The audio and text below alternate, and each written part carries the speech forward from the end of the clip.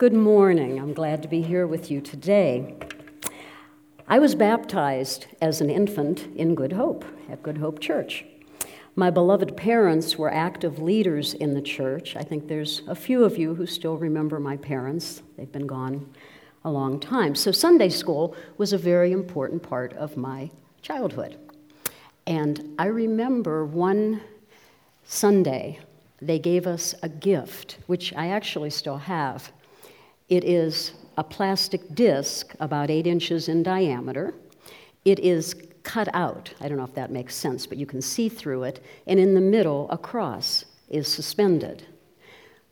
Words around the edge say, "By grace are you saved through faith."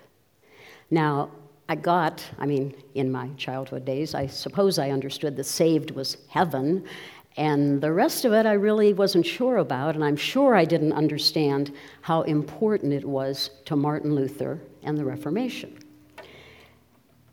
However, I knew it was really, really important because it glowed in the dark, and I loved it, and I spent a lot of time in closets all summer looking at it. This year we celebrate, of course, the 500th anniversary of the Reformation. We date it traditionally, out of many choices we could use, from the day on which Martin Luther nailed 95 theses. Now, I remember wondering about that, and it was really stupid because my teaching fields are English and French. And I'm thinking, theses, what the heck is that, And it is the singular of thesis, or the plural, rather, of thesis.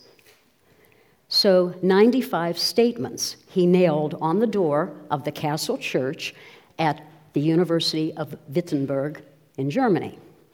Here they are. Well, not the real ones, but 95 theses. So, written in Latin, and you might say, so he was a vandal or something? No, the door of the church was the place for notices. He was like a bulletin board for the community. And probably he picked All Saints' Eve, October 31st, 1517, because he knew everybody would be in church the next day, All Saints' Day. It was in Latin, and of course, everybody couldn't read it. But he was after the monks, the people of the church who knew Latin. It was a statement against indulgences.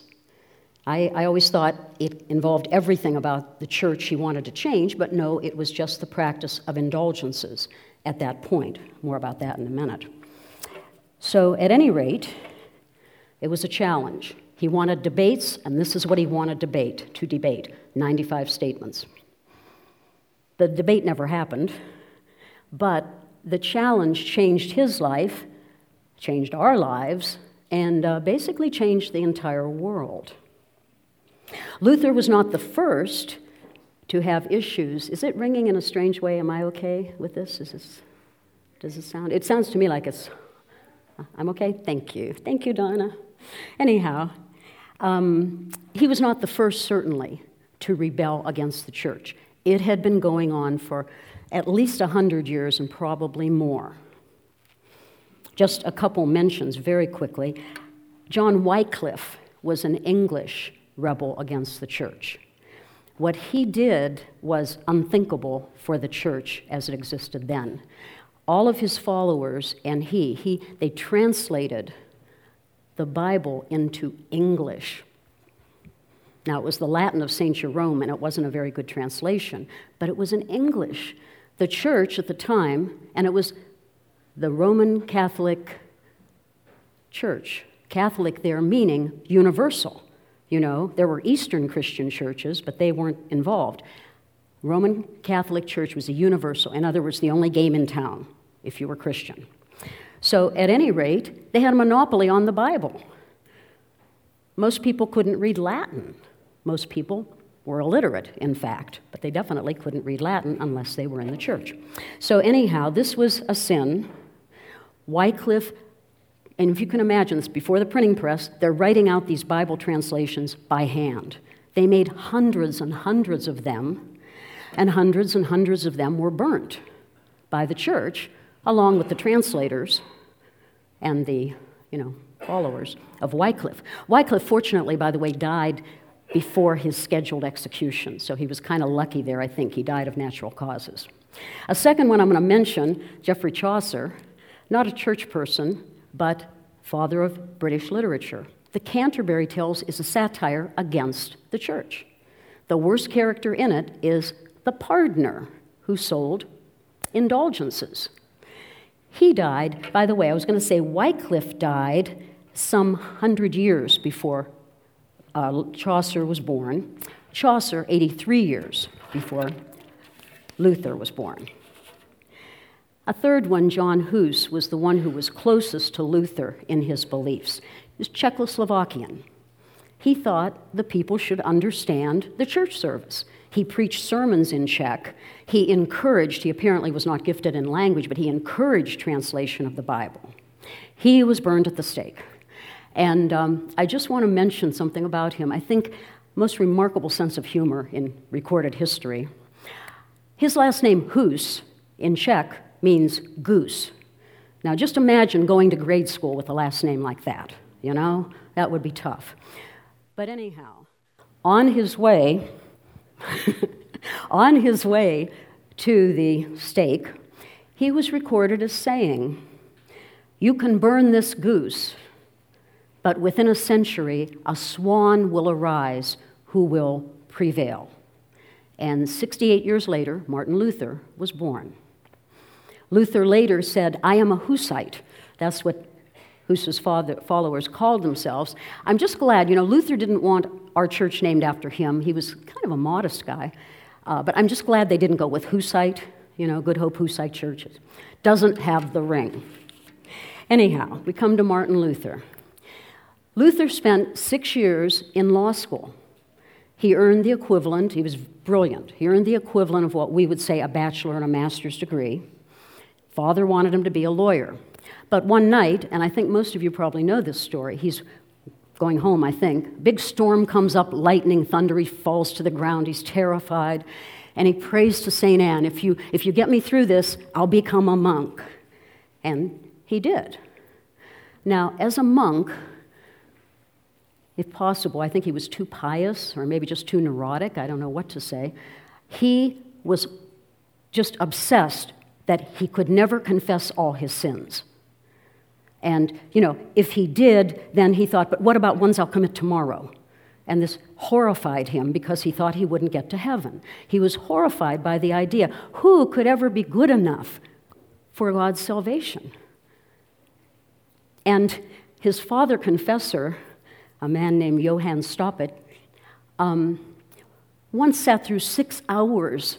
His confession took 6 hours. So I think he probably said, stop it. Stoppet said, stop it. I'm sorry, I tried for a pun. It wasn't very good, but anyhow. The man's name really was Stoppet. I checked the pronunciation in German and everything. Anyhow, he was worried about Martin Luther. This was excessive. And so, and his sins were kind of boring, by the way. He was, he said, can't you do something more interesting? Blasphemy at least or something? But anyhow, Martin, you belong at the university. He was brilliant. He had a passion for scriptural study. So Luther, after only 2 years, given all his other education, became Dr. Martin Luther, professor at the university. Now, we don't know exactly when his great revelation came to him, but he said later that it was when he was studying the book of Romans. In fact, what John read today. I'm sorry for the children's sermon because they were expecting the gospel, I think, but I asked if that could be read. Romans was Luther's favorite book of the Bible. And he was compulsive about that too. And studying it again and again and again, it finally hit him and gave him such comfort and reassurance. Now, I'm going to read one because this occurs again and again throughout the epistles. It was kind of like St. Paul's theme song. This is from Ephesians. "For by grace you have been saved through faith. And this is not your own doing, it is the gift of God, not a result of works, so that no one may boast." These words made so much sense to him. No one, I mean, he was right, no one can really achieve the perfection of God, the perfection. We're just not worthy of it. We can't do it. We're human. But we don't have to. Jesus' sacrifice, the grace of God, we have it. It's ours. Now, that doesn't mean that you can go around sinning and saying, oh, well, no. But it doesn't mean you shouldn't do good works. This is what Luther said about good works. We don't do good works to be saved. We do good works because we are saved. And God doesn't need your good works. Your neighbors do. So he wasn't, saying that was a bad thing in itself, but just that it's not the way to heaven. The way to heaven is faith and God's grace. So, back to the indulgences and you remember them, 95 Theses. I was going to read them to you, but I decided against it. Anyhow, to know what indulgences were, you have to know what purgatory is. And, I had a vague idea of it growing up because most of my relatives and friends were Catholic. But I kind of thought of it like a bus station that you kind of waited around, and then finally it was your turn to go to heaven or something. And that wasn't right, actually. The belief was, if you died, if you still had sins you had not confessed and you had not done penance for, but you weren't really bad enough to go to hell. You were good enough, sort of, almost, but not complete, for heaven. So it was thought of as a nice thing, something nice, comforting. Now, kind of interesting and rather strange and hard to understand, they obviously were bright enough to know that eternity had no clocks or calendars. It wouldn't make sense. But yet they would give you specific options where you could earn so much time off or out of purgatory and up to heaven, all right? If this was something that I thought was interesting because it shows, the power of the Pope at the time, or what he thought he had. When the Pope wanted a crusade, all right, he would sometimes, to recruit soldiers, he would offer them a plenary indulgence, plenary, all-time, no questions asked. You go to heaven, straight to heaven. If you make it through the crusades, highly unlikely, but you'll go straight to heaven. In other words, the Pope was saying who and when you go to heaven. Okay. Anyhow, the indulgences, because, crusades were expensive, and finishing the third tower, which Leo X, the Pope, wanted to do of the Vatican, was very expensive. So they came up with the best fundraiser ever. Just beats anything out of Girl Scout cookies, believe me. It was selling indulgences. And they, were handwritten at first, later printed on the printing press, stamped with the metal seal of the Pope, and it would buy you time out of purgatory. And to make it even better or more desirable, you could buy them for your dead relatives. The John Johann Tetzel was the worst of these people selling indulgences. He was the commissioner of selling, and he would preach on a Sunday, I see your mother in heaven, she's crying, she's writhing in hellfire. Now, I didn't know that. I thought it was just a kind of a neutral place, but apparently they thought it was a pretty dangerous and painful place to be, too. And you could be there for thousands of years if they knew what a year was in eternity.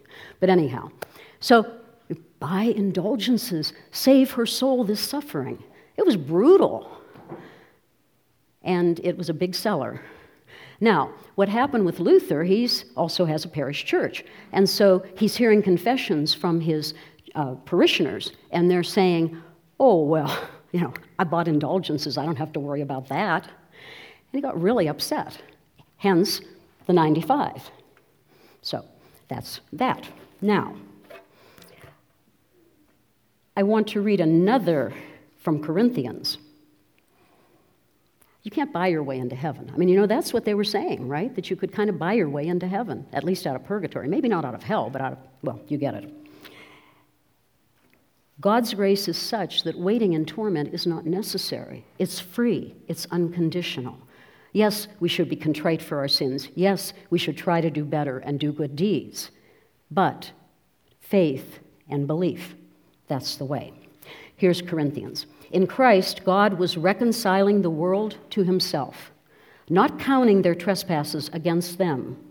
For our sake, he made him, Jesus, to sin who knew no sin, so that in him we might become the righteousness of God. So, well, there were never any debates, as Luther had hoped, but Luther was repeatedly called before individual counselors and the big ones, which were called the Diets. Now, the big one of all time, the trial, in English looks like the diet of worms. And I remember being rather appalled by that as a child, or kind of nauseated. But anyhow, Diet von Worms, okay? Worm, no S on the end.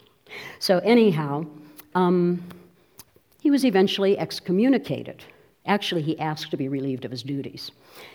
But some of the charges against him, I love this, for saying that the Pope was not above Jesus Christ, for saying that the Pope was not the only one who could interpret scriptures, or read them even, well, of course the others could, that were church people, to saying that the Pope can make mistakes. The Pope was infallible. When he began referring to the Pope as the Antichrist, I think that was actually the end, if there ever had been a relationship between them. Big thing was everyone needs to be able to read the Bible for themselves. So that had ramifications, translations, access, etc. All right, so earlier efforts had failed. Why did Luther succeed? Luther and many others, of course. How did it go viral? That is the title, if you noticed. No Facebook, no 24-hour news, no tweeting. The only tweeting was the tweeting of the birds. Why and how did Luther's beliefs become so widely known? We know these people kept journals, they wrote letters, they saved letters. We have all this evidence of what was going on. And so we know statement was made within 2 weeks after those 95 statements were on the door. All of Germany knew about it. That's incredible. Within a month, all of Europe knew. How do we know that? Because we have letters and documents dated from various areas which are talking and asking questions about it. And it grew and grew. Now, those precursors helped, they didn't seem to achieve what they wanted, and they often were killed very painfully for their trouble. But it had planted that seed that we can rebel against authority, even those that say that their authority comes from God, especially if they live really rotten lives. Forgot to mention, as a monk, once, 1510, Luther and another monk had to walk from Wittenberg to Rome on monastery business. I thought, it says the monastery sent them. No, they had to walk there, It took 1,000 miles. 30 days it took them. And, Luther was like, oh, and then he saw what was there. And the wealth and the greed and the wickedness, the corruption. It was horrifying to him, and even more horrifying was that the priests and the monks there made jokes and mocked the host, the elements of communion. It was just not what he expected, and that made a permanent impression on him. So, that bad behavior had been going on for centuries, and it was one of those things everyone knew, and finally everyone started to know that everyone knew. That's from a sociologist. And then everyone knew that everyone knew that everyone knew, and that set up the Reformation and the followers. That, by the way, was worded, I'll think of his name. Clay Shirky was the sociologist who came up with that 3-level thing. I thought it was very interesting. Anyhow, the printing press. Johannes Gutenberg had invented the printing press. First thing he printed was a Bible. 1454, 1455. It was Latin, and that was 30 years, by the way, before Luther was born. Now, before that, churches owned Bibles, maybe one, chained because they were so afraid of someone stealing it. And as I said, the church had a monopoly. So it began to be possible. It didn't happen overnight. For one thing, population, a lot of them couldn't read anyhow, and they were in Latin or, Greek, the original languages. And anyhow, but it started to be possible. Now, the printing press was also good for printing pamphlets. In fact, it was very good. And the 95 were printed immediately. In a very short time, 300,000 copies were out there.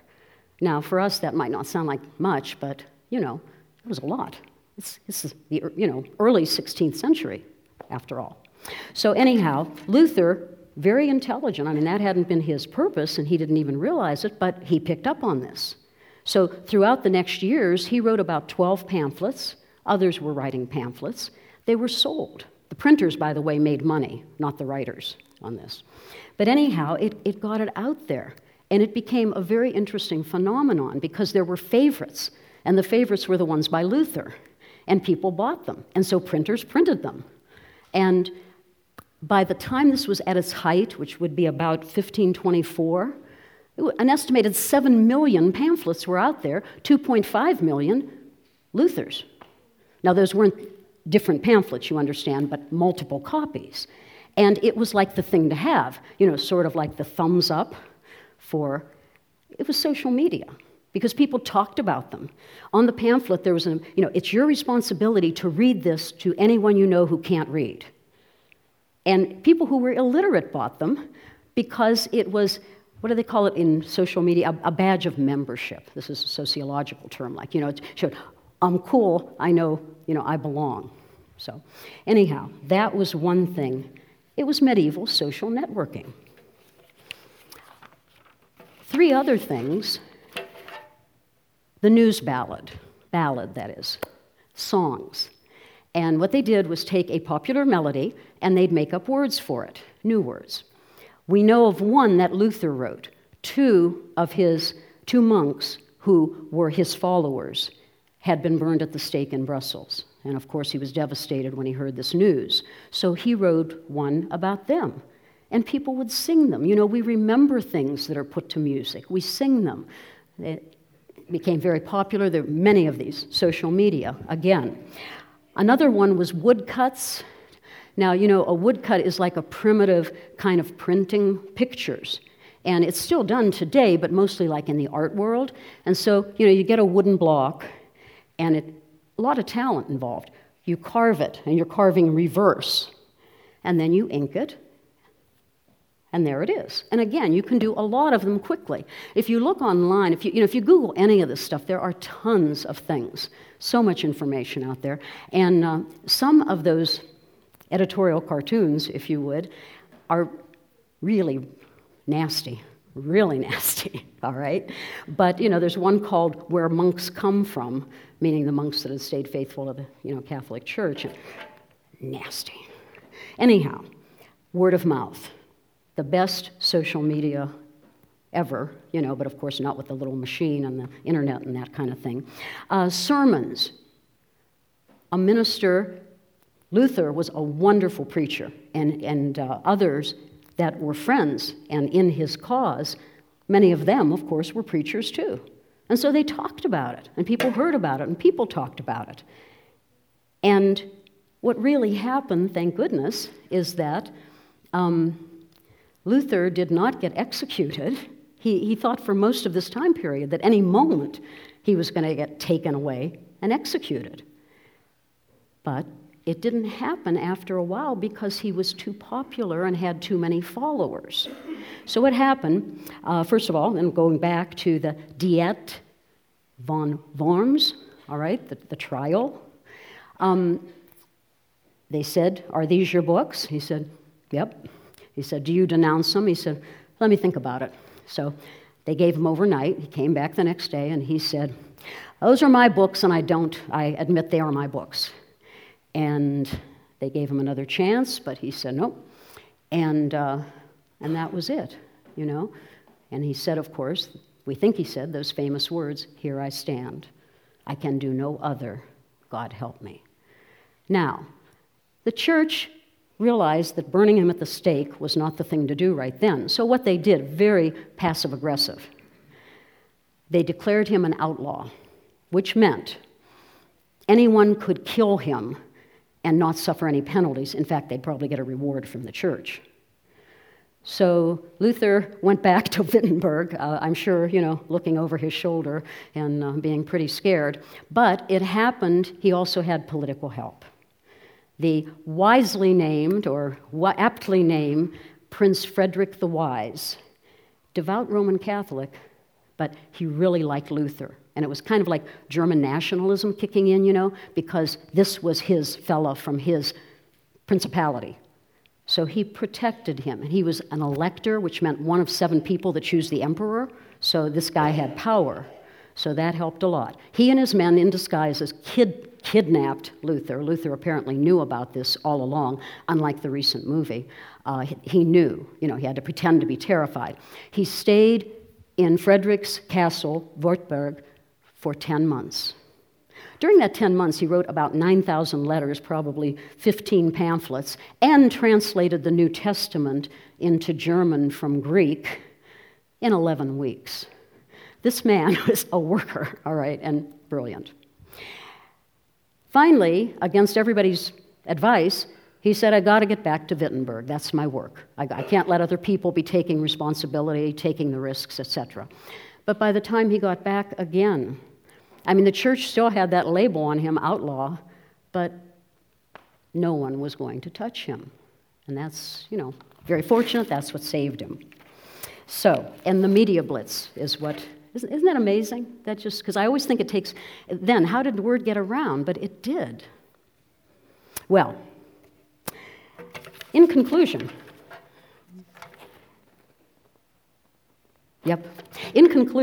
I wanted to list some gifts to humanity of Luther and the Reformation. At the millennium, there were lists published of the most important people of the first millennium, 1000 to 1999. And on most of those lists, Luther was number 3. And that wasn't generally because of his religious stuff, although partly it was. He was part of the force that brought in what we now consider the modern world. But anyhow, gifts to humanity from Luther and the Reformation. First of all, the Lutheran Church worldwide. And then Protestant churches, the whole Protestant church movement. Accountability of the clergy. They weren't above the law. In these days, a priest commits a sin, he didn't have to go to civil court. He went to the ecclesiastic court, and they said, oh, that's a shame, fella. Don't do it again, So that's gone. Sunday school movement. I love this one.